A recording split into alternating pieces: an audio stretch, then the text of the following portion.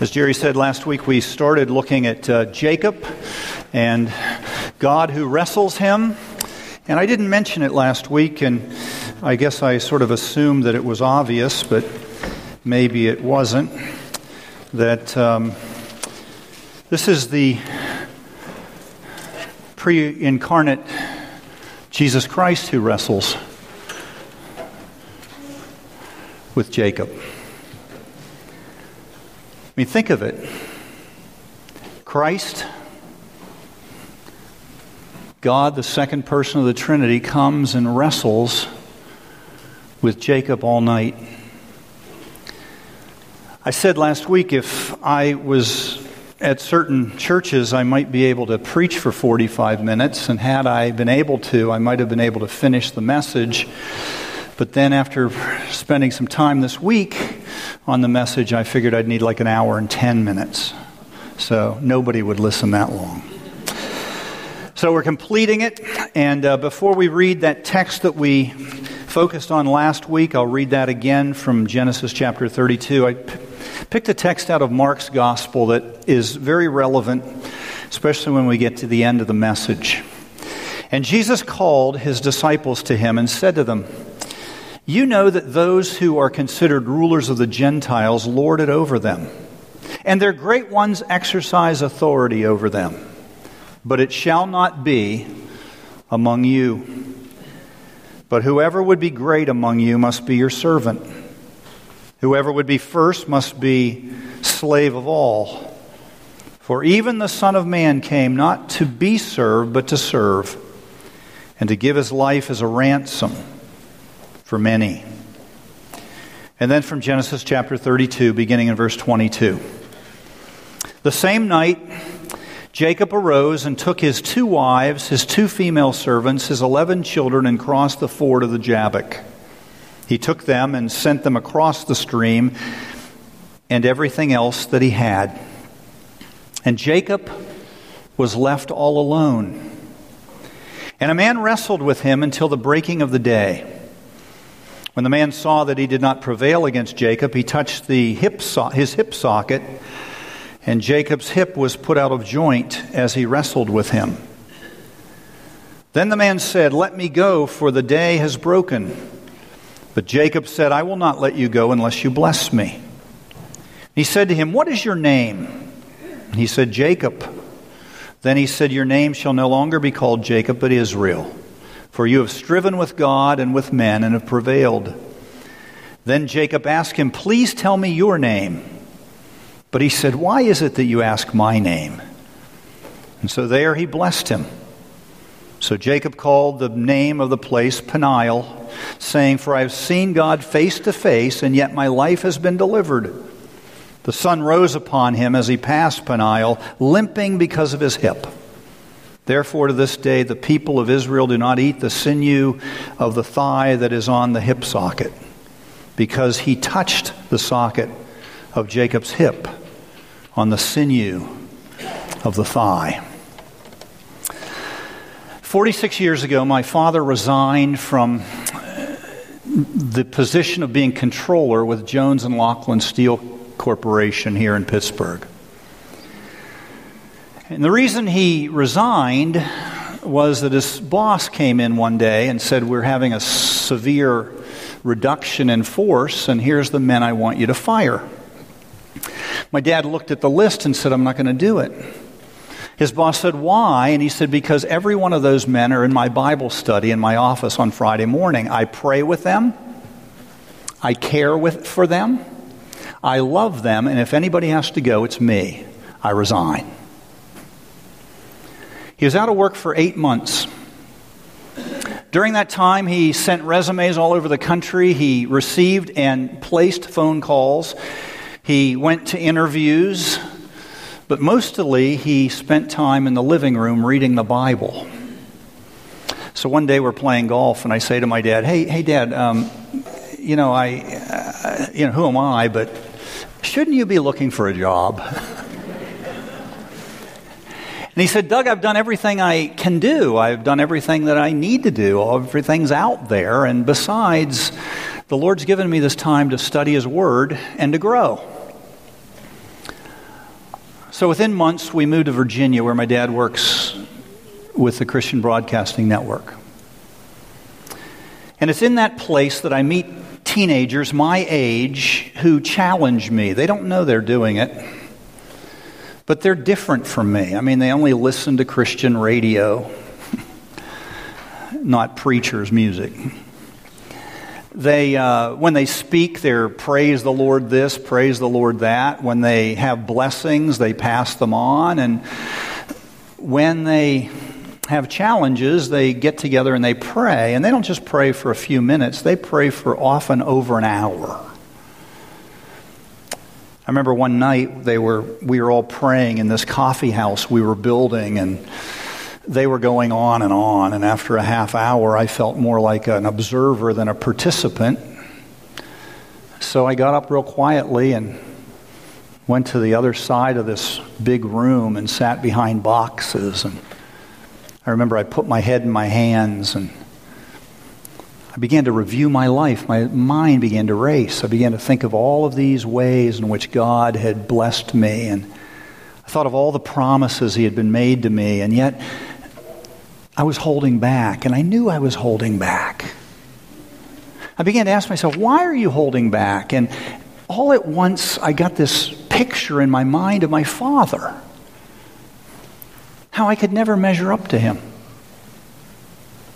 how my little faith in Christ was so small compared to his. For me, he was the ultimate example of faithfulness and devotion. So there I am, sitting behind all these boxes, head in my hands. These pictures of my life are flying by. I'm feeling so inadequate, I don't measure up. I'm exposed. Have you ever had a dream when you hear like a bell's ringing? There's bells ringing, and it's right, might be at a cathedral. And then you wake up and it's the alarm. I mean, they're like total correspondence. Well, when I get to the place in this mind race where I'm feeling totally exposed, I get a sense that the Lord is right there, and He's going to ask me a question.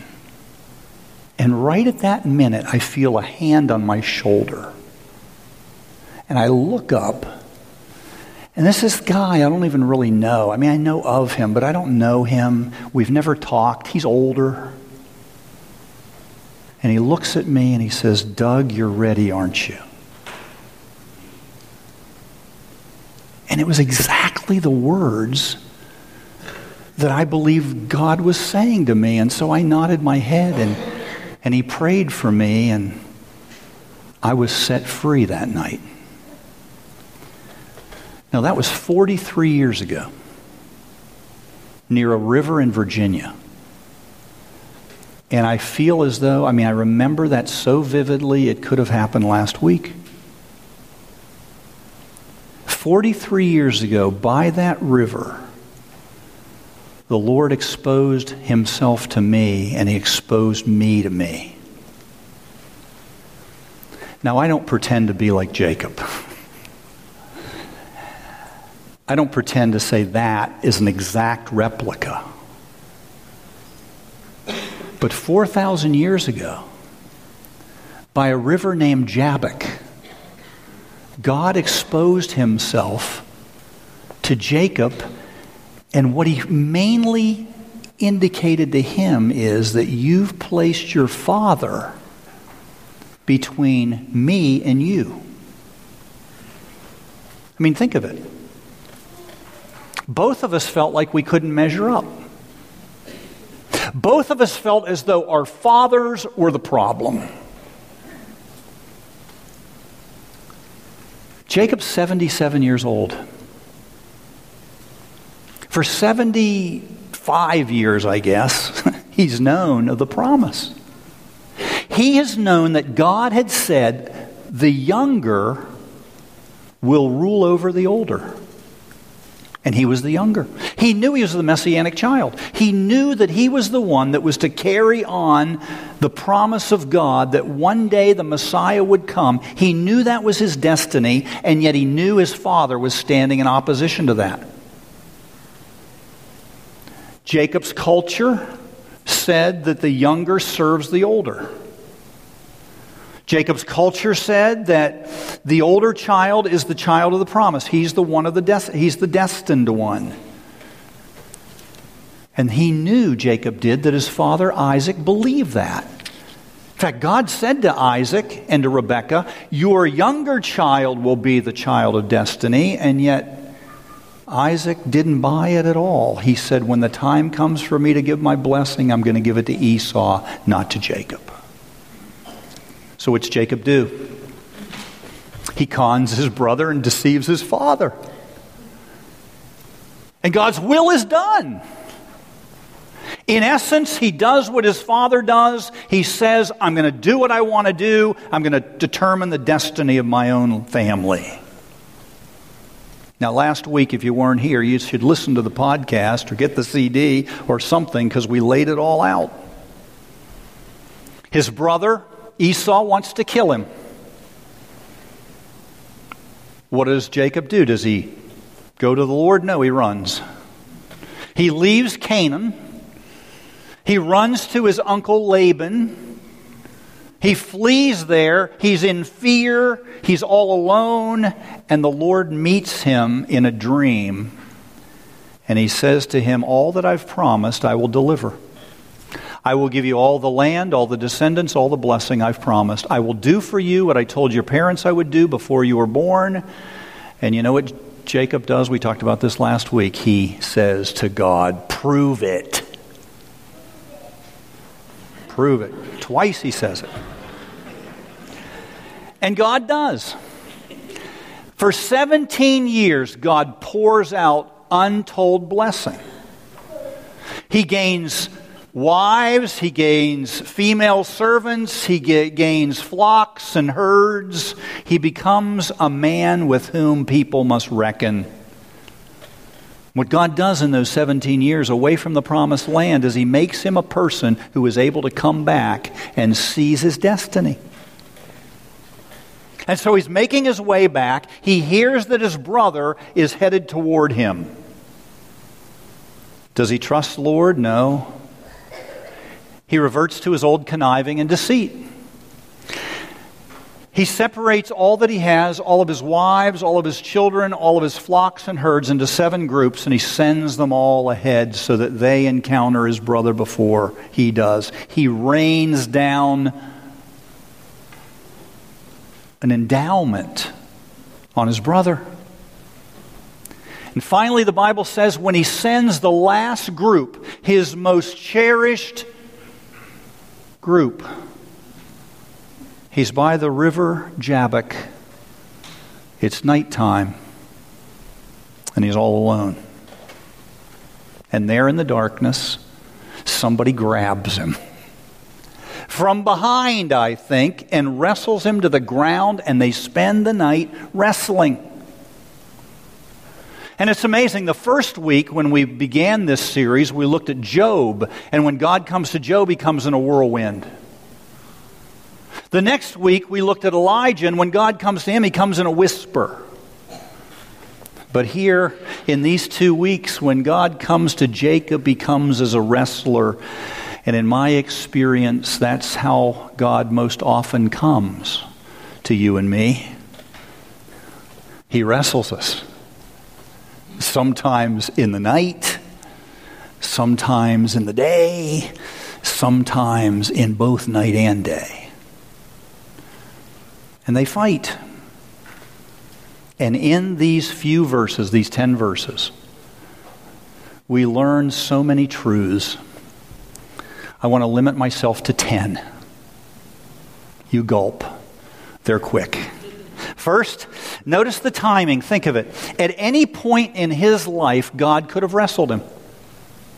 He could have wrestled with him when he deceived his father. He could have wrestled with him when he took off from Canaan to go to his uncle's place. He could have wrestled him when he was gaining all of these flocks and herds. He could have grabbed him at any point. He could have grabbed him when his family and his fortune were intact. He could have grabbed him at any point, but when does he grab him? When he's all alone. When he's got nothing. When he's divested of everything, he trusts in, God comes and he wrestles him. And you know something? That is God's modus operandi. That's the way he works. In the late 1930s, Corrie ten Boom's father made a decision. He'd put a hiding place in his house. There in Holland, he would begin to hide Jews from the Nazis. He would hide them, he'd feed them, and he'd allow them to try to get out of Europe. Well, when he began to do this, Corrie, one of his daughters, who was already a late teenager, said, "Daddy, I'm scared." You know what he said to her? He said, "Corrie, you remember when you were a little girl and I'd send you down to the train station to buy a ticket?" She said, "Yes." He said, "When did I give you the money? Did I give you that money a week ahead? Did I give you that money a day ahead?" She said, "No, Father, you gave me that money when I was walking out the door." And her father said, "That's when God will give you the courage you need." Right at that moment. Meaning what? Meaning that's the way God operates. He gives you the strength that you need in those moments. His timing is perfect. So when does he expose himself to Jacob? At the last minute, at the climax of his life, when he has nothing else to lean on. Do you know how many times you hear stories, "I was in the gutter, and that's when Christ came to me"? There are non-Christians that say that's a bunch of crap because these Christians, they always do these jailhouse conversions. Maybe there's some that aren't truly converted, but most are. Because God comes to you when you have nothing else to lean on. He knocks out every prop. Second, notice the tenderness. He wrestles him all night. What's that mean? That means it's not the power of God that overwhelms Jacob. It's the restraint of God. I mean, do you get this in the text? When morning is breaking, they've wrestled all night. Nobody is stronger than the other. That's how you wrestle all night. Nobody's winning. And right when it's ready, the sun's ready to come up, this assailant simply touches him on the inside of his hip. And Jacob realizes, this guy could have taken me out. He could have destroyed me. He could have ended my life, but instead he gives me a permanent reminder of his tenderness. From now on, I'll walk with a limp, and every one of my steps will remind me that God is tender and gracious. Third, notice the target. At first, to Jacob, the enemy is his brother. At first he thinks, if I can just beat my brother, if I can just remove him, then the destiny that God has promised me will come to me. But in the end, he knows the true enemy. It's not his brother, it's him. He's the enemy. He suddenly realizes that he's had it all wrong. God does not help those who help themselves. God helps those who know how helpless they are. Fourth, see how we're going? Quick. The turn. Think of it. This all begins with God grabbing Jacob. And he won't let go. But when it ends with Jacob grabbing God and not wanting him to go. As day breaks, the man says to Jacob, "Let me go." Jacob says, "I'll not let you go unless you bless me." Meaning what? Meaning once God has you, no matter where you go, you never want him to let you go. You see, before this exposure, Jacob spent his whole life trying to control God. But now, at the end of this wrestling, he wants God to control him and never stop. Fifth, notice the title. The man asks him at the end, "What's your name?"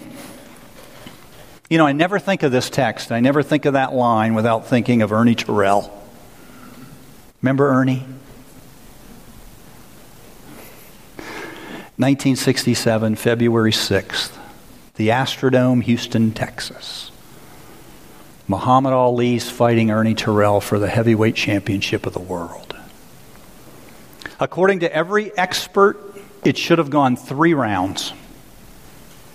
It goes 15. You know why? Because in the second round, Muhammad Ali says to Ernie Terrell, "What's my name?" And he answers, "Cassius Clay." And he hits him with a right hook. Third round, fourth round, kept screaming, "What's my name? What's my name?" And finally, in the 15th round, Ernie Terrell says, "Muhammad Ali." And Muhammad Ali knocks him out. Now, isn't it interesting? God doesn't here say, "What's my name?" He says, "What's your name?" What's your name? Why does God ask it? Because he doesn't know? Of course he knows. Why does he ask it? Because he wants Jacob to know that's his name. That's his name. He's been a conniver and a deceiver. That's what Jacob means. And then the Lord says, "But no longer will you be called that. You will be called one who's wrestled with God and prevailed. Your name will now be Israel." Israel. His new name ends with God's name, El. No longer are you named Jacob, you're now named for me. He gets a new title. Do you know in the Bible to name something means to control it? To have ownership over it? I mean, that's why God says to Adam and Eve, "Name the animals. You'll control them. You'll have sovereignty over them." What's God do? "Hey, Jake, you're now Israel because I have sovereignty over you." 6, notice the testimony. All of his life, Jacob has wanted land and children and the blessing of God. All his life, he's wanted the stuff that God has promised, and he wants God to deliver. God's not only promised it to him, he's promised it to his grandfather, he's promised it to his father, he's promised it to Jacob. But at the end of the night, he doesn't care about the stuff. He doesn't just want the blessing, he wants the blesser. He wants the one who had said to his grandfather, "I am your strength and your shield. I am your exceedingly great reward." You see, God has now become for him his exceedingly great reward. What he exposes is what he's always wanted. Jacob, you thought you wanted land. You thought you wanted seed. You thought you wanted my blessing, but what you really wanted is to see me face to face. What you really wanted is to experience my nearness. What you really wanted was me. And you know how we know he got it? Because he names the name of that place Peniel, which means I have seen the face of God. And I've lived. Remember when he calls him Israel? You've wrestled with God and prevailed. How did he prevail? He lived. I mean, if you wrestle with God and you live, you've prevailed. But see, he hasn't just lived. He's gotten a new life. Everything he ever really wanted, with never really knowing what it was, he now knows what it is and he's got it. So what's all this mean to you and me? 4 takeaways. First, if you want to get closer to God, he's going to show you that your main problem is not your mother or father. He's going to show you that your main problem is not your sister or brother. It's not your boss. It's not your paycheck.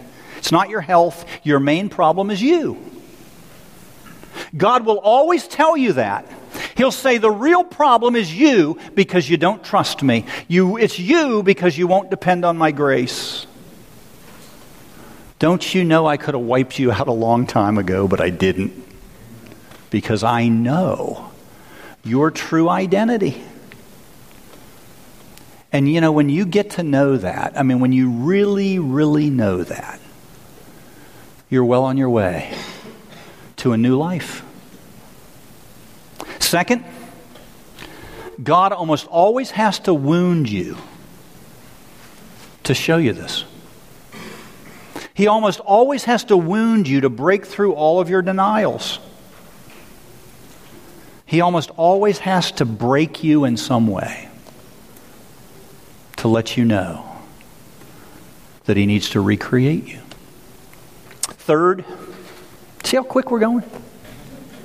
I only got 2 more. Third, what you really want is Him. Behind all the blessing, behind all the stuff, behind all the health, behind all the good news, you really, really just want Him. Years ago, I knew a woman who was exactly the same age as me. She was so much like me. We both had 2 children. They both were girls. We were the same age. We lived in the same place. But there was one huge difference. She had cancer and I didn't. One day I went to see her. I asked her a question other people had asked me. Why is she not asking for prayer for healing? In fact, why is she denying that? I asked her, and she looked me in the eye, and she said, because I've never been closer to God than since I've gotten cancer. I've never sensed His presence like I do now. And if this is dying, bring it on. I said, what about your kids? They're young just like mine. He'll take care of them. How about your husband? Don't you like him? Yeah, I love him. But Jesus loves him more. That's where Jacob comes.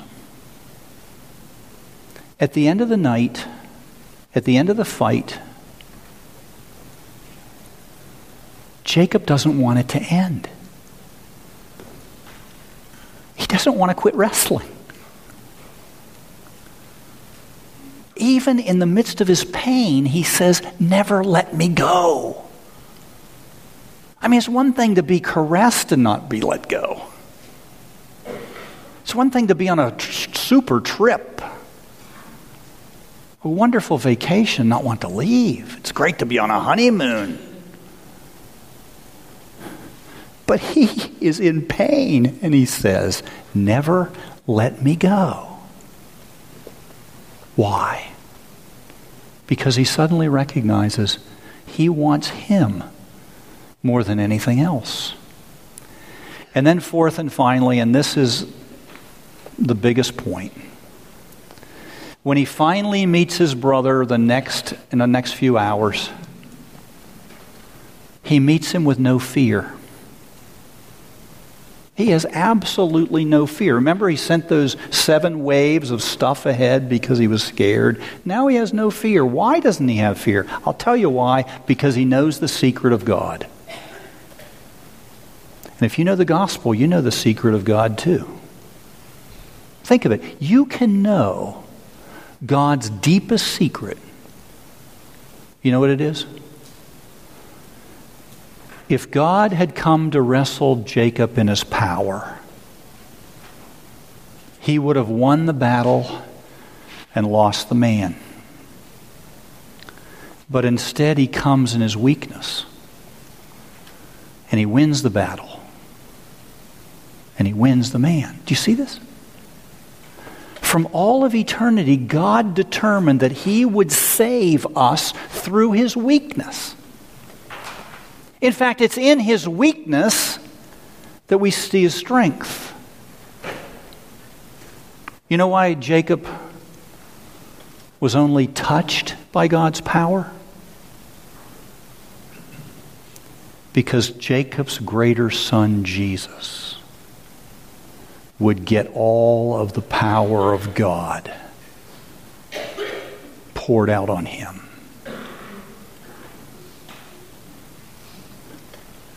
Jesus didn't come to kick butt and take names. He came to suffer and die, to take more than a touch of his Father, to have all of the wrath of God poured. Why? Because he came as a servant. That's where the power is. You know, Paul's right. His strength is made perfect in our weakness. So think about that as you limp to his table today. He's all you want. He's certainly all you need. Let's pray. Father, you've spoken to us so clearly in this text. We're just like Jacob, with needs just as great. And you can come and you can wrestle us, not in your power, but in your weakness. And you can change us. Lord, we come to your table many times before. Sometimes it almost becomes a ritual. Don't let it be that for us today. Lord, may you do here in this room at this hour for us what you did for Jacob. That as we eat and we drink your brokenness, that we would see our brokenness in a whole new way. Lord, may we understand our name. No longer Chris or Joe or Bob or Doug or Gail or Bev or Sue, but Christian. Lord, may all of your blessing flow out from us as it did from Jesus. For we ask it in his name. Amen.